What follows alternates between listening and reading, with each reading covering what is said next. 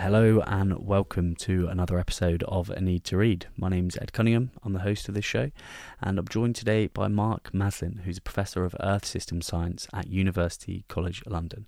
He is an expert when it comes to human evolution and climate change and the impact that humans have on the planet. And his latest book, How to Save Our Planet, The Facts, is out of the 7 books that I've read on climate change recently, it's the easiest to read and it's the most digestible. So if you're looking for an easy place to start, Mark's book is great. But also I can just hand over to Mark and the conversation that I had with him to give you a basic understanding of what's happening with our planet and how we might go about trying to change it. Now, the interest of keeping the lights on at A Need to Read, this show is sponsored by BetterHelp, and BetterHelp provide an online therapy service to millions of people all over the world. I've made it no secret how much psychological therapies have helped me in the past. I think mental anguish is something that we all experience, and chatting to a professional is quite a good way to get to the bottom of that and sift through the mess that can be your brain at times. Now, if you're thinking of taking the plunge, consider yourself nudged by me. All you have to do is head to betterhelp.com/a need to read, run through a 5 or 10 minute questionnaire, and within 48 hours, you'll be matched with a therapist who suits your needs. You'll also get 10% off your first month for just being a Need to Read listener. And all you have to do is head to betterhelp.com/a need to read. And there are plenty of ways you can support the podcast, and there's details of that in the description of the show. But without further ado, I'd like to hand over to my conversation with Mark Maslin, which, of course, if you enjoy, you can feel free to share.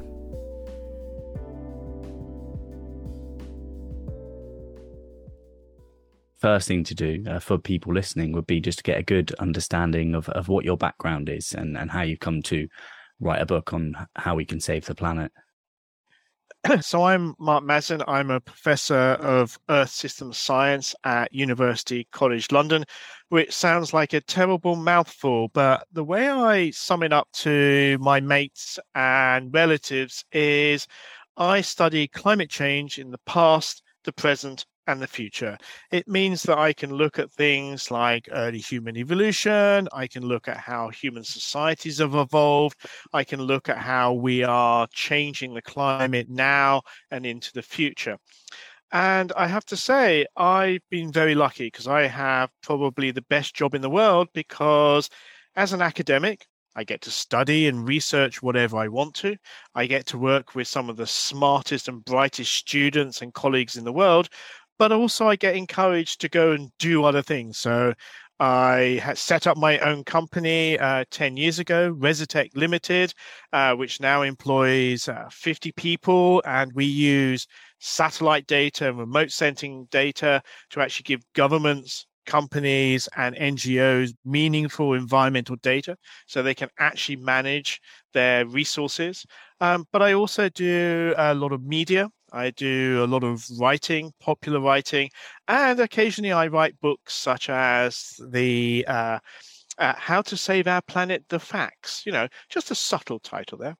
Yes, yeah. So what is How to Save the Planet, The Facts about then? So I was deeply frustrated by books that I had written and books that all my dear colleagues like Catherine Hayhoe, Michael Mann, even Bill Gates, because we'd written books which I call worthy books. These are big tomes about the climate change problem, about environmental crises, and actually for most people, the only way to actually change their mind would literally hit them over the head with this book. So I felt there was a need for a different type of book, something that, as I explained to friends of mine, I could actually give to my mates that I play football with and go, here, read this. Okay, it's short, it's concise, and it tells you what I do. And I was listening to a podcast, because I listen to a lot of podcasts, and this one was In Our Time with Melvin Bragg, and they were talking about one of my favorite books, The Art of War by Sun Tzu. Now, this is a 5,000-year-old book, and it's written by a Chinese general, or generals, we're not sure if it was a collective, where they actually distilled all of their wisdom about how to fight a war. Mm-hmm. I mean, this book is so important that the US Marine Corps, the British Army, still use it as one of their core texts. And it's written beautifully. I mean, it's written in bullet points, which says things like, do not put men on ridge with sun behind, have more spies than the enemy. And I thought, hang on, I could write a whole book like this. And so I went away and started to think about this. I presented it to my editor, who looked at me like I was some mad person. And she said, okay, well, you're really passionate about this. Go and write me a couple of chapters. At which point I went, moi? I'm an author. I don't have to write chapters, sort of like she said, no, please just go and write some chapters. So I wrote a couple of chapters, at which point she then went, I get this. And we submitted it to publishers, and a load of publishers were very keen on it. And Penguin just had the right style and idea about how to actually pull out some of the big quotes and really make it work. And so really the book is 3 chapters. The first 3 chapters are bullet points of human evolution to where we are now. How do we get in this mess? I then have a chapter that says, well, why do people deny it? And what are the different flavors of denial? How can you recognize that somebody is trying to delay you doing good stuff? Then there's a chapter that says, well, what does a bad world and a good future world look like? Is there a difference? And if so, why are we so committed to trying to improve the world and keep it to less than 1.5 degrees? And then the last 4 chapters are the ones that I'm most proud of, because they basically go, right, what can individuals do? Tick, tick, tick, lots of bullet points for people to actually go through and say, well, I can do that one, but I can't do that one. What can companies do? Tick, tick, tick, so they can go through and just follow the recipe. What can governments do? And there's lots of really positive things that government can do. And then the last one is, what can the international community do? What can we actually do collectively and globally? So it's really a bit more like a handbook of how to save the planet. And it's non-linear, so you don't have to start at the beginning. You can literally dive in. If you're suddenly a CEO of a company, you go, okay, I've been told to read this book. I'm literally just going to read the company book. I'm just going to read that chapter for Mark and just go, oh, okay, we already do that. We don't do that, but we can. Don't do that, can do that. You can literally go through it as a sort of tick list. So very different, very radical book. And hopefully people can actually engage with the crisis in a very different way and very positive way, because there are so many great solutions. Yeah, it doesn't take much to pique someone's interest, like we were talking about just before we started recording. It took one small bit of information from like an unrelated book to get me interested in climate change. And now for the last 2-3 weeks, I've been doing nothing but reading and listening to stuff about the climate crisis. Just picking up your book, and I'm going to buy one and put one in the toilet in my house, because I think it's going to be people's only reading material in there, because there's no other books in there. But people can just flick through. They could pick a page and come out after a poo knowing way more than they ever knew. I think that's the perfect summation of my book, which is have a good poo, work out how to save the universe. I love that. But also, I think it really echoes what I try to say to people, which is, as individuals, we feel powerless. We feel quite small. But actually, that's not true. I work with many different companies, and I'm being very lucky to be asked to consult. But actually, the reason I've been asked to come in and help out is because a couple of individuals have had a conversation. They've stood around the coffee table or the water cooler, if you're in America, and basically gone, I'm really worried about this climate change. And the other person goes, oh, I'm so glad you are. So am I. And this climate anxiety actually is really quite prevalent. But as soon as 2 people talk, they go, well, actually, if you feel the same, why can't we do something? And I've seen a billion-dollar company go from not caring about the environment, having no understand about the risk of climate change, within 5 years, winning top prizes with the Carbon Disclosure Project, just because of those conversations. And suddenly the whole company goes, hang on, this is good for our bottom line, it's good for employee morale, and it's good for our image. And hey, we're making even more money. Excellent. Yeah, it's kind of like leaning into it. It's doing the opposite of what people think. People think it's going to be this expensive task to to help out or help fix, but it's actually not the case. I know that you've got parts in the book about the economics of this, and that's quite a big argument for deniers, is to dig their heels in and talk about how expensive it is. But what does the landscape actually look like there? Well, I'll give you a classic example. If the British government had listened to scientists and 10 years ago put in a huge program of renewable energy, so wind, solar, tidal, hydro, if we'd literally gone for it, guess what? Our actual energy prices would have risen a little bit because of the fossil fuel crisis, because of the invasion of Ukraine by Russia, but it wouldn't be going up 4 times this autumn. So therefore, guess what? If we'd gone renewable, if we'd gone sort of like energy security route, the normal people wouldn't be in this cost of living crisis. Also, if we look around the world, something like 10 million people die prematurely every year because of air pollution directly from burning of fossil fuels. So if we switch to renewables, suddenly we save a huge number of lives.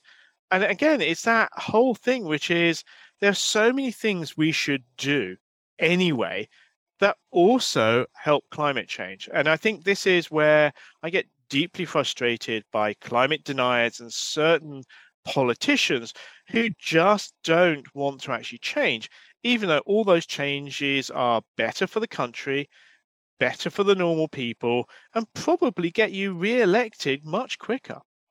Yeah, well, let's stick on the topic of climate deniers for the moment, because there's some research that I've been doing, because I'm interested to see what they're saying. I've only read 6 books now on the climate crisis, so like I'm not an expert, but I knew a load more than what I used to know. There are people positioning themselves as experts, giving information that kind of says everyone just needs to calm down and not worry about this. And one example, and I've got 2 examples for you. One is Matt Ridley. And he says, because we're putting more carbon dioxide into the atmosphere, that's actually better for plant growth. So the planet's getting greener. And he references, I think it's the normalized difference vegetation index, saying that in a 30-year period, there was a 20% growth in greenery on the planet. And he references science saying the more carbon in the atmosphere, the less plants have to give out their water to grow, so they actually grow at a better rate. Is he missing the point there? Okay, so Matt Ridley does that incredible thing that deniers do, which is use a little bit of truth and then twist it in the wrong way. So absolutely, guess what? The planet has got greener. Actually, it got greener during the 1990s, okay? That has now actually flattened off and isn't changing that much. The majority of that is because in China, they reforested the whole of Western China, okay, because they had cut down lots of forests, they were almost in a dust bowl, and therefore they mandated that people had to plant trees. So the farmers had to plant trees to try to actually stabilize the soil, stabilize the local rainfall, stop flash flooding. They also used it as a really incredible social tool, because what they did was they said, you poor farmers, you must plant these trees and we will give you money, because they're desperately looking a way to actually move money from the rich East to the incredibly poor West. So this worked both ways. We also saw this in India, where the boost to agriculture meant that sort of like small farmers were planting trees for shade, but they were also growing crops in a more efficient way. So this greening was fantastic. So yes, is there greening? There was. Was it actually due to fertilization of CO2? Yeah, no. Now, again, another little bit of truth. Does CO2 act as a fertilizer? Yes, it does. We know from laboratory experiments, you put more CO2 in a room with plants, they grow better and faster. Great. However, when you put that on a global scale, it has a small effect, but compared with the impact of extreme weather events, that completely wipes out. So, for example, 2010, there was the Moscow heat wave, which basically affected all of the grain production in Western Russia. Again, didn't matter that CO2 was higher and fertilizing it. It was so dry, all the actual grain died. Okay, so again, that impacted global food prices. We had a food spike. And so therefore, this very small effect isn't influencing the impacts. So climate change impacts are increased extreme weather events. Let's just take the UK. We're in a 12-month drought. Okay, agriculture is on its knees. And then on top of that, we've had heat spikes of 40 degrees. And let me put that into context. Okay, the average temperature of England in July, peak temperatures between 22 and 24 degrees. Okay, that's supposed to be what July, even with climate change, is supposed to be about 24 degrees. We had a heat wave of 40 degrees. That is 16 degrees warmer than it should be. And I repeat, 16 degrees warmer than it should be. That's the effect of climate change, not, a little bit of fertilization of plants. Yeah. So it's almost as if saying, like, I went on holiday and it was a little bit sunnier, so I had a better time. So climate change isn't that bad. Yep. Okay. And the second one I'd like to talk about is Jordan Peterson, because he has quite a lot of influence, and anything he posts about the climate instantly gets millions of views. He wrote an article in the Telegraph very recently, which looked to me just to be neoliberal propaganda and other orientated perfectionism, essentially. But there's a part of a podcast that I'd just like to play to you, and I'd like you to see, like, what is this tactic and how do we look out for this? What are the environmentalists thinking? We love the planet. It's like, do you? We love the poor. Do you? Okay, let's pit the planet against the poor. Who wins? The planet. Okay, you don't love the poor that much. Do you love the planet? Or do you hate capitalism?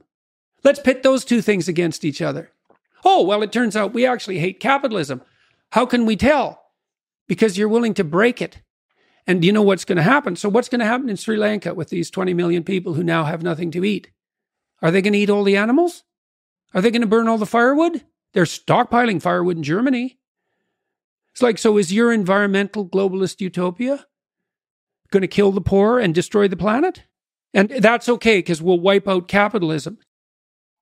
So that was him a few days ago on Lex Friedman's podcast, a popular American scientist, coder, podcaster. And like, what are the tactics at play there? Because it seems to me that it's just like, it's condescending and would make people watching that think that environmentalists are the stupid ones, which for me doesn't seem to be the case. And I imagine the same for you. So the big tactic, which is a real sleight of hand, is the idea that dealing with climate change will make poor people poorer. And that's a really nasty, nasty approach, because poverty is a political decision, okay? And it is clear that we could get rid of poverty. We could redistribute wealth within countries, okay, fairly, and therefore extreme poverty would disappear. So, for example, the United Kingdom is the 5th richest country in the world, but we still have extreme poor and we have food banks. Why? Because we don't distribute the money. If we look at what neoliberalism has done, it has also produced 26 billionaires that actually own the same wealth as the bottom 3.9 billion people. So when Peterson says, oh, actually, we must protect the poor, it's like, well, hang on, guys, separate the two things. Firstly, why don't we deal with poverty and actually redistribute money and all the resources properly and fairly, and therefore drive sort of like capitalism by actually giving people wealth and actually giving them the ability to buy food. Interesting thing is, famines are not a lack of food. We have enough food in the world to feed 11 billion people. There's only 7.9 billion of us, okay? That's still a large number, but there's a lot of spare food. Famine is caused by lack of money. So when he uses Sri Lanka as an example, the reason why those people are starving is not because of climate change or the planet or anything like that. It is because they don't have money. Okay, so therefore neoliberalism has caused them not to have any wealth. Now that's different from capitalism. Okay, so again, you have to be very careful that the right wingers think that neoliberalism is capitalism. It isn't. Again, if we go back to 1973, USA, President Nixon, the Republican, okay, good, solid capitalist. He actually tried to put a bill through to have universal basic income for American people. He said, look, the wealth of America should be given back to the people so they can actually live well and buy American products. The only reason it didn't pass is because the Democrats didn't think it went further enough. Okay. Now, this wasn't socialism because you had Russia. You knew what socialism was. But now with neoliberalism, anything that looks after poor people is socialism. Okay. It isn't. It's just normal capitalism and looking after the actual economy. So it's really nasty. The other thing then is to deal with the other problem, which is the environment. So as I've shown you, if we had renewable energy in each country, guess what? Everybody would have energy security. They wouldn't be beholden to Russian gas or Saudi oil. So therefore, people would be safer. Their energy costs would be more stable. Tick. Also, if you happen to be a true if you happen to be a true capitalist and you believe in the neoliberal sort of viewpoint of competition, why do we have fossil fuel subsidies? Okay, I would say fine. Okay, Jordan, let's go for it. Let's try your approach, but do it properly. Okay, remove all fossil fuel subsidies, which is about $500 billion. That's $500 billion per year is spent around the world on fossil fuel subsidies. Okay, so let's remove all of those and let's see who wins. Because we already know, even with those subsidies, renewable energy is cheaper, more reliable, and actually, of course, safer in the long run. So again, you can play it both ways. You cannot blame the environmentalists for poverty. That's you. Okay, that's you, the people, the politicians who have decided not to share the wealth. Also, how about stuff like the evil environmentalists? Well, actually, no, we just want to actually keep the planet habitable so we can have a place that everybody can live into the future and actually have wealth, happiness, health, and all of the things that go with being human. So the idea then that the poor are going to be the ones to pay the most out of this is not necessarily true. This is, in fact, at all. It's like that they're going to benefit the most. And would it be correct to say that the people who are the poorest 3.8 billion in the planet are the ones who will be affected the worst by the actual changes in the climate, the extreme weather conditions, droughts, famines, things like that? So one of the most interesting pieces of research was done by Oxfam, and they then looked at lifestyle carbon emissions. Okay, and so they looked at around the world who's emitting carbon. And what's interesting is if you take the richest 10% of the world, so that's not the richest countries, that's the richest people. So that is the rich people in China, India, Britain, USA, Argentina, you name it, the richest 10% globally. They emit 50% of all of the lifestyle carbon into the atmosphere, okay? The bottom poorest 50% emit less than 10%.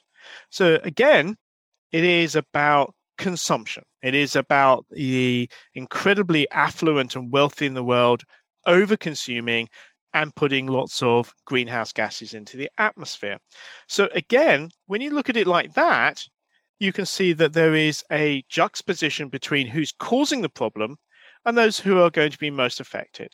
And those are, of course, the people that are incredibly poor. Okay, they do not have resources. They just have enough money to actually feed themselves and their family. And they're the ones are always at the edge. Because what people forget is let's have a look at the state of humanity now. Okay. Mm-hmm. So 7 million children die needlessly every year of preventable diseases and starvation. There are 825 million people that go to bed feeling hungry every night because they do not have enough resources to buy enough food. 1 billion people, so that's 1 in 8 persons on the planet, still does not have regular access to safe drinking water. Okay, just something simple as I'm not even sure that this water is safe to drink. And Jordan Peterson is basically lecturing us on sort of like not saving the planet when basically 1 in 8 people doesn't have enough safe water. So again, you have to be very careful with this rhetoric because it's all about very rich people staying very rich. Yeah, that's the idea, isn't it? It's that they're going to have to make some form of sacrifice, and that is getting people's backs up. Well, but I think that's also a false dichotomy. Mm-hmm. So what really frustrates me is if you're a proper capitalist, you should look at the facts. At the moment, if we look at the global economy, $8 trillion, that's about 10% of the world's economy, is in the green economy. We know that green companies grow faster, make more profit than fossil fuel companies and other old-style industries. So if you're going to invest, you want to invest in the green economy, which is basically changing the way we think about things, changing the way we generate energy. So even if you're a hard-nosed capitalist, you want to put the money where the actual sort of like businesses are. Think about it. One of the largest companies in the world is Tesla, which makes electric cars. Okay, so again, you have to start thinking outside the box. You've got to think of what is the global economy going to be in the next 10, 20, 30 years? Not, oh, I really wish we could go back to the 1950s. And I think that's something you really have to actually get through to people, which is if you really want to make money, this is the way to go. So again, I can destroy that argument as well, which is, hey, if you're a hard-nosed capitalist, I know where you should be investing because that's going to make you the most money. I love that. I think that's such an easy kind of point to make. It's almost like shooting an open goal, that the way that you put it. Yeah, but they moved the goal. Yeah. Again, they go, yeah, no, we weren't talking about that. We're not talking about it. So, yeah, I mean, that's the biggest problem, which is everything that we discuss about dealing with climate change, dealing with the environmental crisis are all really sensible. Like, protect biodiversity, make sure that there is a clear distinction between nature and humanity. Why? Because then it stops zoonotic diseases from jumping from wildlife into humans, and then we don't have pandemics, okay? Sensible. These are all very straightforward, logical, sensible things which governments don't do. Yeah, and I think that's what I'm beginning to understand is that it's this top-down approach is the most necessary thing that kind of has to happen. There has to be subsidies into different industries. There has to be, look, you have to let the market actually play itself. You have to let these companies go and be not profitable and kind of fade into the background. So again, I think that it is a tripartite. So it is a balancing act between governments, corporations, and individuals. Mm-hmm. So if you think about governments, so governments actually have a lot more power than they realize because, firstly, new economists like Mariana Mazzucato, Kate Raworth have all been showing that actually governments are really good at driving innovation. Okay, actually, they're more driving innovation than anything else because what they do is they can tax, they can incentivize through subsidies, they can regulate. And therefore, they can change the direction that companies go in, which then mean that companies invest in particular approaches, and that drives innovation. We also know that governments invest in R&D. Again, how do we get a vaccination for COVID within 6 months? Because Western governments and other governments around the world have been investing in medical research since the 1940s onwards, okay? billions of dollars that the taxpayer never realized was being invested in science because it's necessary to actually have that there in times of crisis. Okay, tick. You also then have corporations. So corporations have this great ability to move very fast. Okay, governments are much slower. So if you incentivize companies, then suddenly change will happen. Okay, so if you put in a mandate or rule or regulation, suddenly they'll change, and they'll still be making money because that's what they're good at. But we also need individuals. So individuals are absolutely key because one, they demand change for governments. Okay, they basically vote, they can protest, they can actually say what they want. But they're also really important when it comes to corporations because what they buy, how they buy, and what they demand is really key. And corporations keep a very close eye on this to make sure that they are actually still in the marketplace. Because it's really interesting because if you think about it, the reason why the fossil fuel industry is so paranoid is because they don't want to do a blockbuster. So for the younger viewers here or the younger listeners, Blockbuster was a chain of shops that actually around the world, you used to go and get your video and then your DVD and you used to rent it from them. Okay, they did not see the whole Netflix, Amazon Prime. They never saw the streaming services coming. And guess what? They went extinct. And again, oil companies, gas companies, coal companies. Do you know what? We want them to go extinct. Why? Because there's a new economy. We want a new economy for a new generation that actually is focused on producing clean, safe energy for everybody on the world. Yeah, I think it doesn't sound too idealist, really. It sounds quite reasonable. It sounds like it could well happen. Do you feel quite optimistic? So I think that I am a lot more optimistic now than I was 10 years ago. So 10 years ago, we really were facing awful climate change in the future. So we were still talking about what would happen if we warmed the planet by 4 or 5 degrees by the end of the century. Now, the interesting thing is with the climate negotiations, if we actually get all the countries to actually do their pledges, okay, these are these pledges that they put in to say, look, we're going to keep it to that. We're still looking at, say, 2.8 degrees, but we're not looking at 4 degrees. So already, because renewables are now so much more cheaper than sort of like fossil fuels, there's been this shift. And so again, what we're doing is we're slowly changing the economy towards renewable energy, which is great.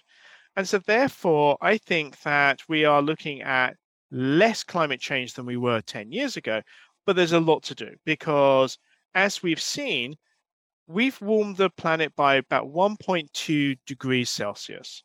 And already in 2022, we're seeing extreme heat waves in Europe, North America. We're seeing incredible floods in China. We're seeing heat waves, wildfires, droughts in Africa. We're seeing more extreme events every single month. And this is a wake-up call. This is the point where we go, oh, hang on. We've delayed for 30 years any meaningful action. And actually, all the actions are really good for us. Reduce pollution, give us energy security, make people healthier, and make them safer. Why don't we do it anyway? And if it helps the climate tick, that's brilliant as well. Yeah, it seems like a win-win. How do we get to this point where we've caused so much destruction then? And does that mean, is this a good time to ask you to define the Anthropocene epoch? Absolutely. So the Anthropocene is the way scientists are viewing the present day. So when we look at the impact of humanity, it is so large on the planet that we see that we are now a geological superpower. So we're having the same impact on the planet as plate tectonics or meteorite impact. And I'll try to actually give you some examples of this. So, for example, we move every year more soil, sediment, and rock than all the natural processes put together. Damn the geologists. We also have made enough concrete to cover the whole world in a layer 2 millimeters thick. And yes, that includes the oceans. Wow. Damn the engineers. We also make 300 million tons of plastic, which end up in all our rivers and our ocean. And I can also tell you that we have microplastics in our blood and has been found in the placentas of our babies. Okay, so where does that come from? The chemists. How does it get into us? Microplastics. We eat it, we absorb it, it gets into our bloodstream because it's very small. So we now have microplastics as part of the human body. Wow. That's how ubiquitous our pollution has come. We have also cut down 3 trillion trees. That's half the trees on the planet. And the fact that really, I would say, makes me realize we really are in the Anthropocene is if we weigh all the land mammals, okay, so I have a huge giant scale, put them all on and see how it's split up. 30% of mammals are humans. There's 7.9 billion. There's a lot of us. But 67% of the mammals are our livestock and our pets, okay? Just 3% of the weight of mammals on Earth are the wild animals that David Attenborough and the other naturalists go out and film so we can sit on the sofa on a Sunday night and watch all these wildlife films. Just 3%. That's how much we have completely changed the face of planet Earth. So welcome to the Anthropocene. Wow. Thank you for having me. When was that different? When, like, at what stage did we switch to domesticating everything and shifting the comparative weights? Do we know when it would have been at, say, 50-50 or? Oh, so if we take the big view, there are 5 major types of global society. Okay, so if we take human evolution and the rise of Homo sapien about 200,000 years ago in Africa, we were hunter-gatherers. And hunter-gatherers basically spread out, they collect food, they hunt, etc. And actually, interestingly, they were pretty destructive. I mean, they wiped out most of the megafauna wherever they actually arrived, including mammoths. Okay, so we weren't the benign, sort of like nice hunter-gatherers. No, we really did change the landscape. But it's about 10,000 years ago, the end of the last ice age, where we have run out of sort of huge megafauna to eat. And there was this crisis, but also the warming conditions, the increase in CO2 meant that domestication of particular crops and animals actually came about. And it comes in about 14 different places around the world. So Central and South America, in West Africa, the Middle East, and of course in parts of India and in China, and even slightly later in Papua New Guinea. So this was something that was part of that human condition. We got to that point and we started to domesticate whatever was local.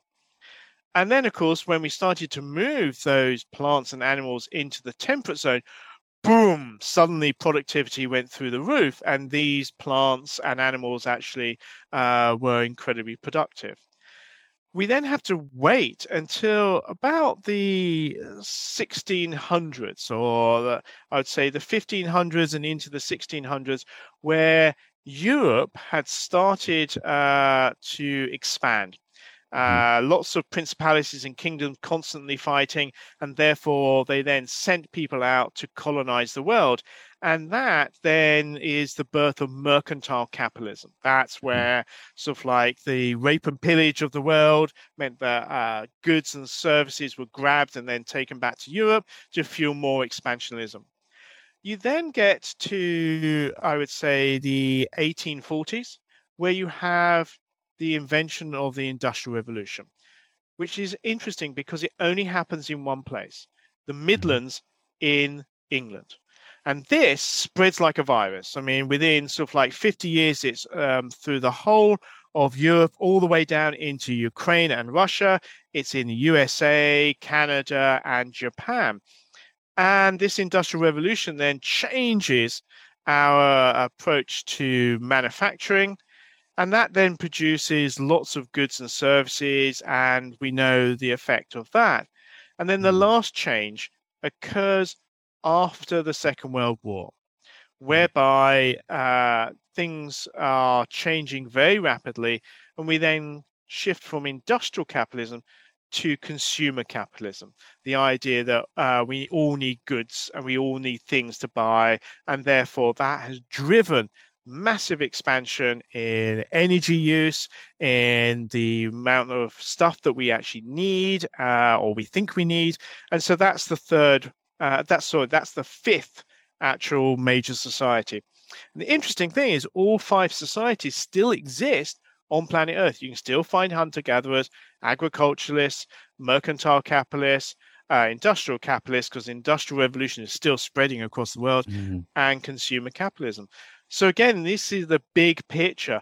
And with each one of these steps, and I won't call it progress, the reason being with each one of these steps, it's usually the poor, the indigenous people, the vulnerable people that suffer with each one of these changes.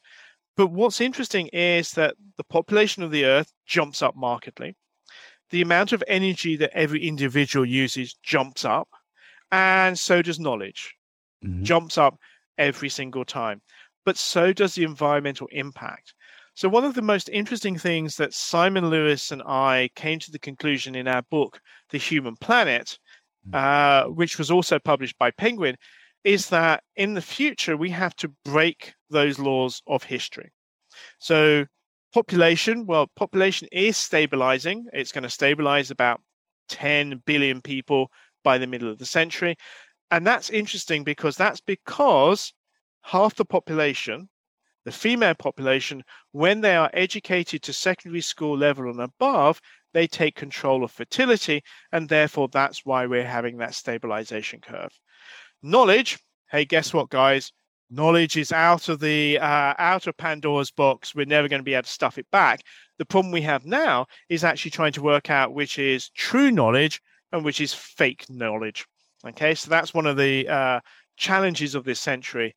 Energy use, we're still going to have to actually boost energy. There are so many people, billions of people that are in energy poverty around the world, so we need to generate a lot more energy. But we have to do that while actually reducing the environmental impact or even repairing the environmental impact. And I think this is something that's really important about the concept of the Anthropocene, which is unlike other geological effects, we can use our impact both ways. If we want to reforest vast areas of Northern Europe or the Amazon, we can. We're humanity. We have all the resources, all the money, all the wealth that we need to do that. If we want to clean up our oceans, if we want to actually stop all this pollution, we can. And so therefore, I think what's interesting about the Anthropocene is it's a way of, I would say, translating to people all our impacts, not just the climate, but also the environment, the pollution, and we need to think about all of that. And actually, the interesting thing is you can envisage a world where 10 billion people live within the environmental sort of like constraints, actually living a healthy, long life with aspirations, with the idea that they can improve themselves, their children can go off to college and university if they want to. We can actually envisage that world without having to destroy the planet. And I think that's something that people have to actually take away and say, well, what do you want? Do you want a bad Anthropocene or a good Anthropocene? Because trust me, it's going to be the Anthropocene because humanity has so much control and impact on the environment that's not going to change. What we can do is change the direction. I mean, people are even talking about how we could repair the Arctic and actually try to actually help ice grow again in the Arctic if we do it the right way. So again, we don't have to damage the planet. Humanity can actually improve the planet. Because again, think about it. Planet Earth is the only place that we know that there's life in this universe.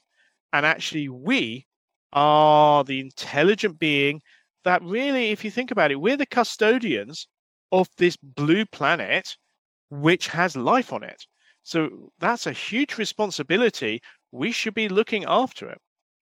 Yeah. And where is the like degradation of duty from the individual then? Because not everyone feels that connection. It must be the case that not everyone feels that responsibility. And maybe some people are afraid of that responsibility because there are some pretty good ways to not be responsible in 2022.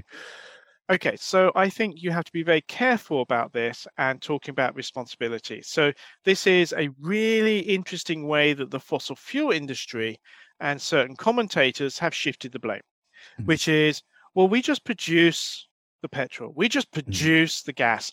You, the individual, choose to use it.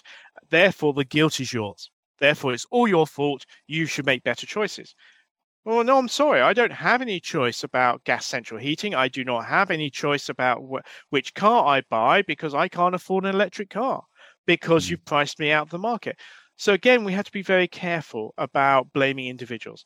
And if you think about it, there's billions and billions of people out there who just want to be able to actually survive the day, get enough food, make a little bit of money so they can actually get their kids a better life and move on in the world.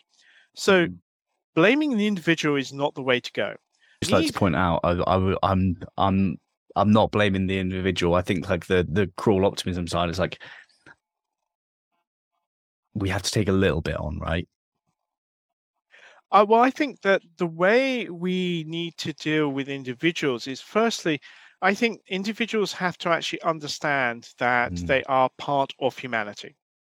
And it's really interesting that there is a real difference in the way my generation and the young generation thinks of the world. Okay. The reason being is they've grown up with mobile phones. They've grown up with Google. They've grown up with climate change. They understand how small the world is because they can talk to anybody. Okay. They can talk to everybody, all 7.9 billion people if they want to. They also have seen through the pandemic how fragile human societies and how dangerous nature can be. So again, I think there's a change there. So yes, individuals have to understand that they're part of humanity. And so therefore, we're very good at thinking at individual level. We're pretty good at thinking at family level. We're good at thinking of community.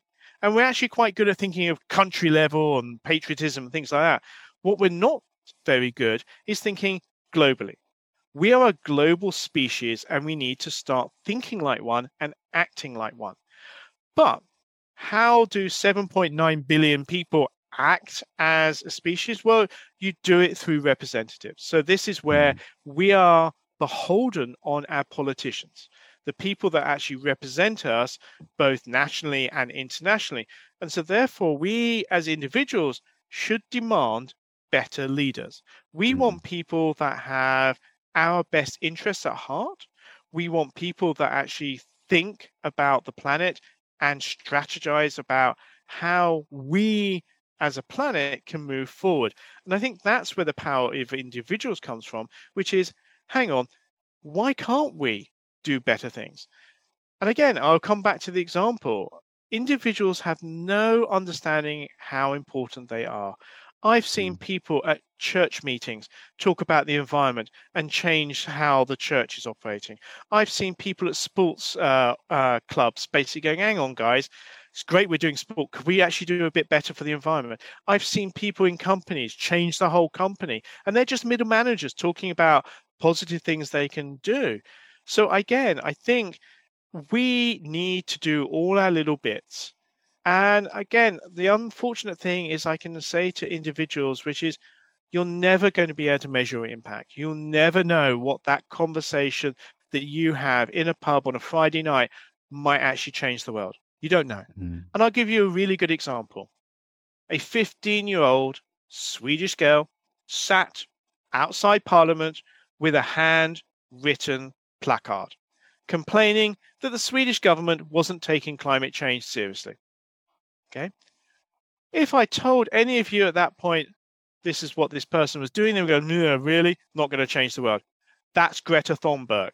Okay. So therefore, I'm sorry, you can make a difference. And the thing is, I think people realize that now, that we can actually have a better world. There's no reason. We don't have to listen to certain ilks of politicians who go, no, I'm sorry, you're going to have to stay poor. No, why? Yeah. Do you know what? I don't often speak to people about this stuff, but that's my exact question is why? Like, why can't we just do something about it? Because everyone's had this like quite a defeatist attitude of, well, this is how it is, and we're gonna have to deal with it. We have to like deal with the hands we dealt. It's like, hold on, can't we ask for maybe a new hand? Well, I think that's something that we have to really think about. And I think Extinction Rebellion, I think the Friday for climate strikes all have resonated. And again, I think there is a huge difference now than, say, 10 years ago. If you go out into the street and ask somebody, do you think climate change is happening? Go, yes. There was a really meaningful study last year in The Lancet. This is probably the most important medical journal in the world. Colleagues of mine from the UK and around the world, they basically interviewed 10,000 young people about climate change. Yeah. And guess what? Something like 55 to 75% of them, depending on which country they're from, were actually worried about climate change, and it was affecting their moods and their sleep. And the interesting thing is, it then creeps up to 80% of them blame their government. Wow. So we have this really interesting situation where we have governments of old people who don't realize that there is a whole generation that blame them for the situation that we're in. And the thing is, if I was a politician now, I'd be going, I want a legacy. I don't want my children to hate me. What do I do? So how do I actually have that reputation when in 50 years' time, when people open the history books, they go, oh, that person did X. And I think that's where we need to actually, I would say, really influence politicians to say, how do you want to be remembered? Yeah. Do you want to be remembered as a blip in the road to a better world, that you held us back, you actually undermined democracy? How do you want to be remembered? And I think that's something we need to do as individuals, which is say, I'm sorry, we deserve better leaders. We need people that really want to actually change the world for the better. And the stupid thing is, renewable energy. We have an environmental and we have an economic crisis. People are talking about building more coal-fired power stations and building sort of like gas-fired power stations. They take 10 years. Yeah. You can build wind turbines and solar panels within a year or two. So this is a crisis now. We need to deal with it now. So even the timescale doesn't work for their ideas of fossil fuels. Yeah, I think I've read about France trying to build a new nuclear plant for like 20 billion. It's taken them over 20 years maybe. And like if they put that money into solar energy, it would yield more positive results essentially, from my understanding. And these like explorations of new coal mines that's being funded essentially by our governments in some subsidies, right? So that's why we cannot like decouple the political and the environmental here. The big problem is that we have a very clear mandate in law. So in 2008, the UK signed and it had sort of like almost everybody of all political parties signing. I think there was 5 right-wing MPs that refused to sign it. And this is the UK Climate Change Act. And this mandates that the UK will be net zero emissions by 2050.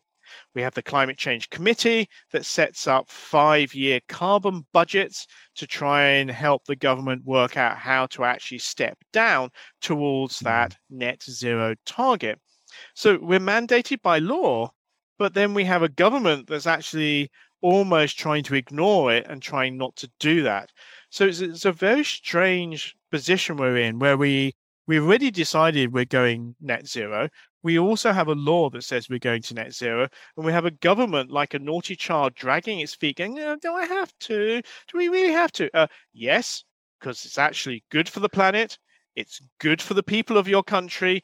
It will make sure that prices of energy are stable. It will help poor people, and actually it will boost jobs in the country. Why wouldn't you do it? Because we don't want to, because we like fossil fuels. It's like, really? Why? Yeah, someone needs to march into Parliament and tell them all to grow up.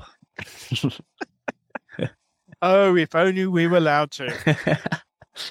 Mark, that was amazing. Thank you so much for coming on the podcast there. I don't want to take too much more of your time. It's it's been a real pleasure chatting to you. Where can people find and follow your work? Because you are lethal with these publications. You keep chucking them out there, books, public appearances. Where can people keep up to date with it all? So I have to say, probably the best place to follow me is on Twitter, which is Prof Mark Maslin. I rant quite frequently, but I also post stuff of colleagues, but I also put up my own blogs. If people are interested in trying to catch up on specific issues, then I write a lot of blog articles for The Conversation. So if you just go on The Conversation and type my name in, all my articles, anything from why should we stabilize global population, to why sulfur is the next resource crisis, to why are we chopping down so many trees. So I distill lots of my ideas into short 800, 900 words pieces. There's also lots of stuff on there about human evolution, which is one of my passions. And of course, as you said, Ed, I write books. So there is How to Save Our Planet, the facts. There's also Human Planet, how we caused the actual Anthropocene, and another one on just pure human evolution, The Cradle of Humanity.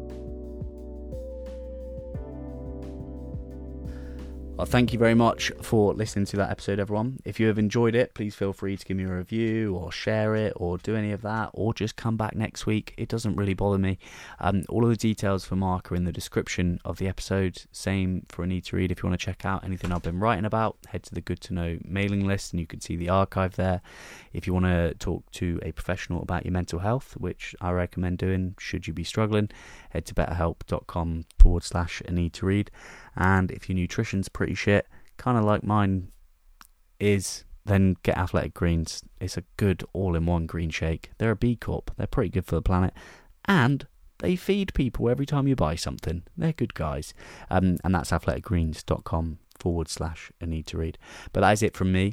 There will be an update episode on kind of what's happening with A Need to Read, and an update on that why I'm no longer reading self-help article that I wrote not too long ago, as and when I get around to it. This new project is taking up a lot of time, but come October, November, when I actually finally release it, you'll hopefully understand why it's taking so much time, because I'm thinking it might be quite good, and maybe even better than A Need to Read has ever been in its whole entire lifespan. But I could be completely wrong, and it could be dog shit. We'll have to wait and see. I love you all. Thanks so much for listening. Au revoir. Bye-bye.